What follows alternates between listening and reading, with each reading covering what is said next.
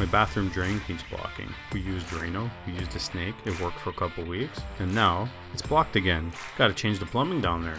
And in this episode, we're going to be talking about some renovations, renovation stories, and talk about renovations and trades as it related to education.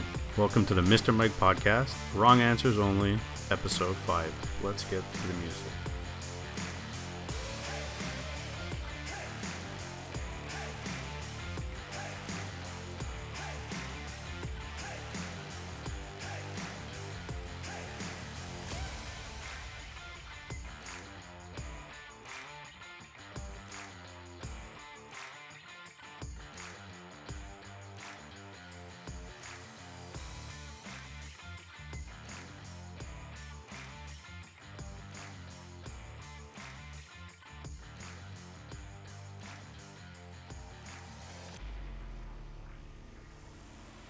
So I've been working on the house for the last 2 years since we bought it, and we're doing things slowly as much as we can by ourselves, getting some help from my father-in-law and my father and stuff like that. And then the other day I was working on the trim to the bathroom door because the trim was all broken, and we had to shimmy the door, and we had put it new hinges, and we had redid the bathroom, but the pandemic put a hold on that stuff. So we're doing things slowly, and I don't have all the tools, so I didn't have a compressor and a nail gun, so I did it by hand. But the problem with the door frame is that it's not straight, so you have to make it look straight, give that visual illusion. So it's not perfect, but it's good enough. Like the door is also a bit warped, right, because it's old. Then I started filling in the gaps with caulking and stuff, and I got to sand it. I'm gonna paint it nice and white and add some handlebars and things like that to the bathroom. That's a process. And then downstairs in the basement, half the basement's been ripped open. People that sold us the house had paid somebody to come do renovations, and they added like 2 to 4 inches around the basement. So they extended the wall and insulated it. Wall behind it's not insulated. It's like cardboard styrofoam packing on the walls because it's the old stuff from the 80s.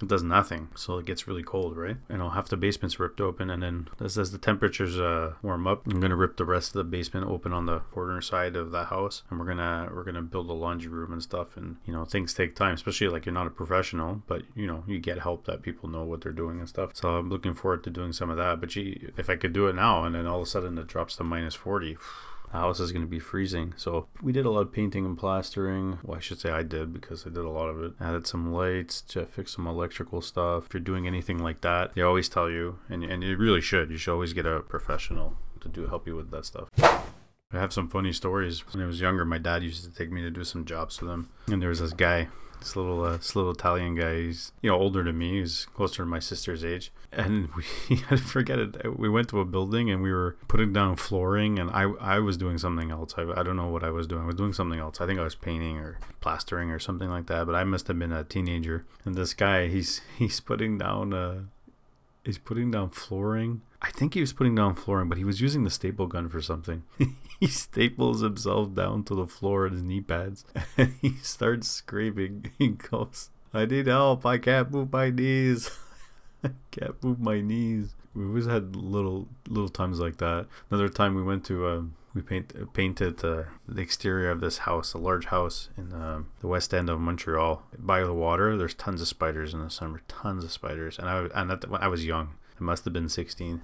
Petrified of spiders when I was younger. And I would be like painting the house, and there's green paint, die spider, and there's tons of spiders painted into the house. Another time we were putting up walls. We're doing a bathroom. I think it was a couple of years later. After that time, he stapled himself into the floor. And this guy, he's putting up the cement board. And what does he do? He puts a screw right through the board into the copper pipe, and then water starts splashing out of the wall. Psh, absolutely everywhere. You're supposed to mark the studs down before you put that stuff up. And it was always something like that. Always something like that. That time he was with us and we picked up a Christmas tree. He put it on top. We're like, "Did you tie it down?" "Yeah, I tied it down." We're driving on the service road. What happens? I'm looking in the mirror on our passenger side, and the Christmas tree goes flying. Go absolutely flying. Good thing nobody was behind us, because it would have went into somebody's windshield. And that guy was a terrible worker. He would always make mistakes. It's like dumb mistakes, absolutely dumb mistakes. He just didn't pay attention, and I think partly it was just because he didn't care, but he just wasn't one of the sharpest tools in the shed, Well, we have some funny stories about that guy. Lots of funny stories. Talking about, renovations in our house. I mean, when we were doing the bathroom, we had to level the floor. And so we used self-leveling cement, and we must have poured it. Well, before you pour it, you clog up all the holes all around. We did that. Poured self-leveling cement, and everything seemed to be going well. And then I hear something. So I go down to the basement, and it's raining liquid cement. And I'm putting these buckets, and I'm trying to block the holes and everything so I don't lose all the cement. So then you let that cure. And oh man, how much we must have wasted $100 on liquid cement there. Next time around, we make sure all the holes are blocked, everything's good. What do? We poured liquid cement to level it out again, and it still did it, and it was coming out of the floor in the basement. The good thing I ripped apart half the basement on that section, but it was dropping into the shower, into the basement bathroom. What a mess. And then we're like, good. Second time my father-in-law takes over, because he's gonna lay the ceramics down for me while I was at work. And then I get home. Must have been 4 o'clock in the afternoon or something, and he's about to pour liquid cement, and I see him doing it, and I'm like, I don't know, should be good. Let's go check the basement. Liquid cement is poured everywhere again, and we blocked up all the holes, and it's still doing it. It was such a disaster, right? And that wasn't from mistakes. That was because it was finding its way through like the smallest crack, but stuff like that happens all the time. Yeah. When we were doing the bathroom, part of the ceiling was dropped 4 or 5 inches over the shower bathtub area. So I had a friend of mine come over, and we took it out. And I had to go in the attic, put a mask on, put sunglasses on, put a hat on, put long sleeves on, and go into the attic and go through the insulation on my stomach, because there weren't really any boards anywhere, so you're really crawling on the joists, and then go move all the insulation from that section. And then by the time you get to that part, it's so small I could barely fit in there, and I'm like stuck in this hole. So that when we take it down, all the insulation falls. And it's terrible. Honestly, go in the attic, you can't breathe, you're sweating, you got all this stuff. And it's tough work. I know we did it, and then we put up, chip rock and stuff like that temporarily, because we were going to redo it. Then I had to go back in the ceiling to run electrical wires to find the old wires to see what was connected into what. That was another trip in there. And I still got to go back in the attic one day, and I have to fix all the it's like the styrofoam boards that are slanted into where the air vents, because some of them are broken. So that's going to be another job and a half. I don't know if I'll be able to do it, because they're really hard to get to, some of them, but that's for another time. It's funny that we try not to talk about the pandemic, but in the last 2 years, everything is tied to the pandemic, and especially even during renovations. You couldn't go get materials and things like that, and most recently they restricted people due to their vaccination status and discriminated against that. Beginning of the pandemic, we had somebody come in, do us a quote for the gutters around the house, for the water flow to move away from the house, because you don't want that for your foundation. The guy came, did a quote, and then we didn't see them for 2 years, year and a half. Even contacted them, didn't hear from them. And then one day they called me and were like, yeah, it's for the gutters. And this French lady's like, we're going to come tomorrow. I'm like, all right. I'm like, we modified the price. And she's like, no, it's whatever it was. I don't know, something like in the 4,000s. And I'm like, no. I said we repaired some of it ourselves. I said, so it's just basic gutters going around with the drops. And I had the second quote, and I sent it to her, and she's like, oh, okay. Anyway, so they came and they did that. And that's just, took almost 2 years because of the pandemic, so a year and a half. And it's just some of the things that the pandemic's done is, some people are not getting, regular checkups and tested for, cancer issues and general health issues, and just, appointments, or maybe if you even gotten married, or if you had a baby shower, bridal shower, appointments, everything got pushed, things got canceled. What about people that bought plane tickets and lost deposits, or airline companies don't want to give them money back, or tickets, even if you bought tickets to concerts that got canceled, you get your money back? There was a whole thing with that. So it's the same thing with renovations with the house. Like we're still 95% done the bathroom. There's stuff to do, which I'm going to do gradually when I'm doing that now, but that should have been done first year.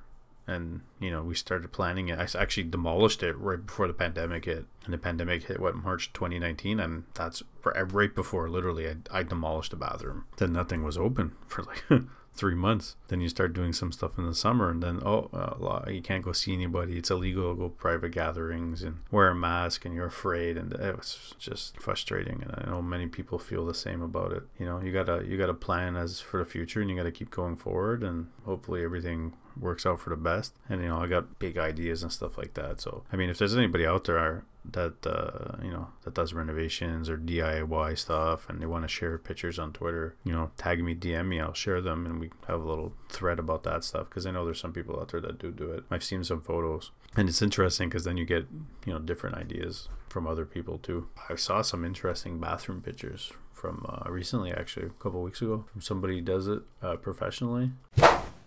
Talking about renovations and DIY projects and stuff in the house. If you have children at home, young kids, teenagers, I strongly encourage you to show them different skills or things, expose them to different trades, if you would. There's more to school and education than just college and university. And I know it works different in the States than in Canada, but in Canada we do have trade programs. Like, you can go right into trade programs and stuff, and a lot of them are they're subsidized. Right now in our society, we're short thousands of workers in the trade industry, mechanics, plumbers, electricians, general workers like that. It's so in demand. You can make a really, really good living right now, and maybe not necessarily working for yourself right away, but there's always that avenue too. But just in terms of skill set, there's always people looking for labor. We're so short labor in Canada. Part of that is our immigration hasn't kept up, and our birth rate's lower than it used to be in the past. So we're not replacing workers as much, and things cost more, and you're trying to get something done, or if you're not doing it yourself, calling a company or calling somebody, and they're booked because they can't find labor. They can't get work done fast enough. So in terms of renovations and stuff, in regards to the connection to education and kids and workers growing in society, we need skilled labor. So that's something to consider when kids are considering what are they going to do in their life. Encourage them to think about stuff like that. My family tried to encourage me to do that kind of stuff, but I could do some, but it's not really something that I gravitate towards. But even in high school, they didn't really encourage us to consider those options, even though the programs were available outside of high school once you graduated. So I wish we would do more of that in education too. It's time for a wrong answer only tweet. What is the best way to hunt a vampire? Wrong answers only. Tammy writes, in a spaghetti strap dress with my hair in a ponytail and a bright gold necklace on to accentuate my neck. I guess that would attract the vampires, right? Vampires are only human on Twitter writes, carefully and during the daytime, they sleep in dirt-filled coffins with wolf guardians. At least that's the story they tell. Graham writes, eat steaks, rare. Rin writes, loudly, unarmed, and at night. This is your quest, using my neck as bait. Garrett writes, don't answer his questions. I'll call it no interview with a vampire. That's good. Joseph writes, start counting your marbles. Rob writes, at night with your bare hands. Mark writes, with onions and a raw T-bone. Five Coat writes, find a political campaign. Oh boy. Picky Bookworm writes, tanning bed in the front yard, free tans after dark. That's pretty good. Mark Britt writes, move to an island with a small population and a new priest. Yeah, that's a good idea. Fight for Freedom writes, well, if this vampire is in Canada, most definitely on a ski-doo or by snowshoes. I like Canadian vampire. And these are some of the answers. The last one we're going to read is from Allison. Allison writes, eat a garlic and anchovy pizza right before you hunt the vampire. Well done, everybody. Keep a lookout for those other wrong answer tweets. I'm going to leave you with some final thoughts. I just want to encourage everybody to listen to other people, listen to other point of views, different perspectives. I encourage everyone to look into different sources of media, not just what you see on TV, not just what you see on social media, not just what you see on Facebook or clickbait links and stuff like that, but really keep an open mind about things and question a lot of facts and information, or especially statistics. Like, numbers are numbers. They're statistics. They're not truth. How they're used depends on who's giving the opinion and who's giving the perspective. Statistics are not facts. Their numbers. And keep an open mind about things, like we were saying just before. Talk to your neighbors, talk to your friends, talk to strangers. There's more out there. Stay safe. If you're protesting, protest peacefully. If you're not, then you're not. That's all good.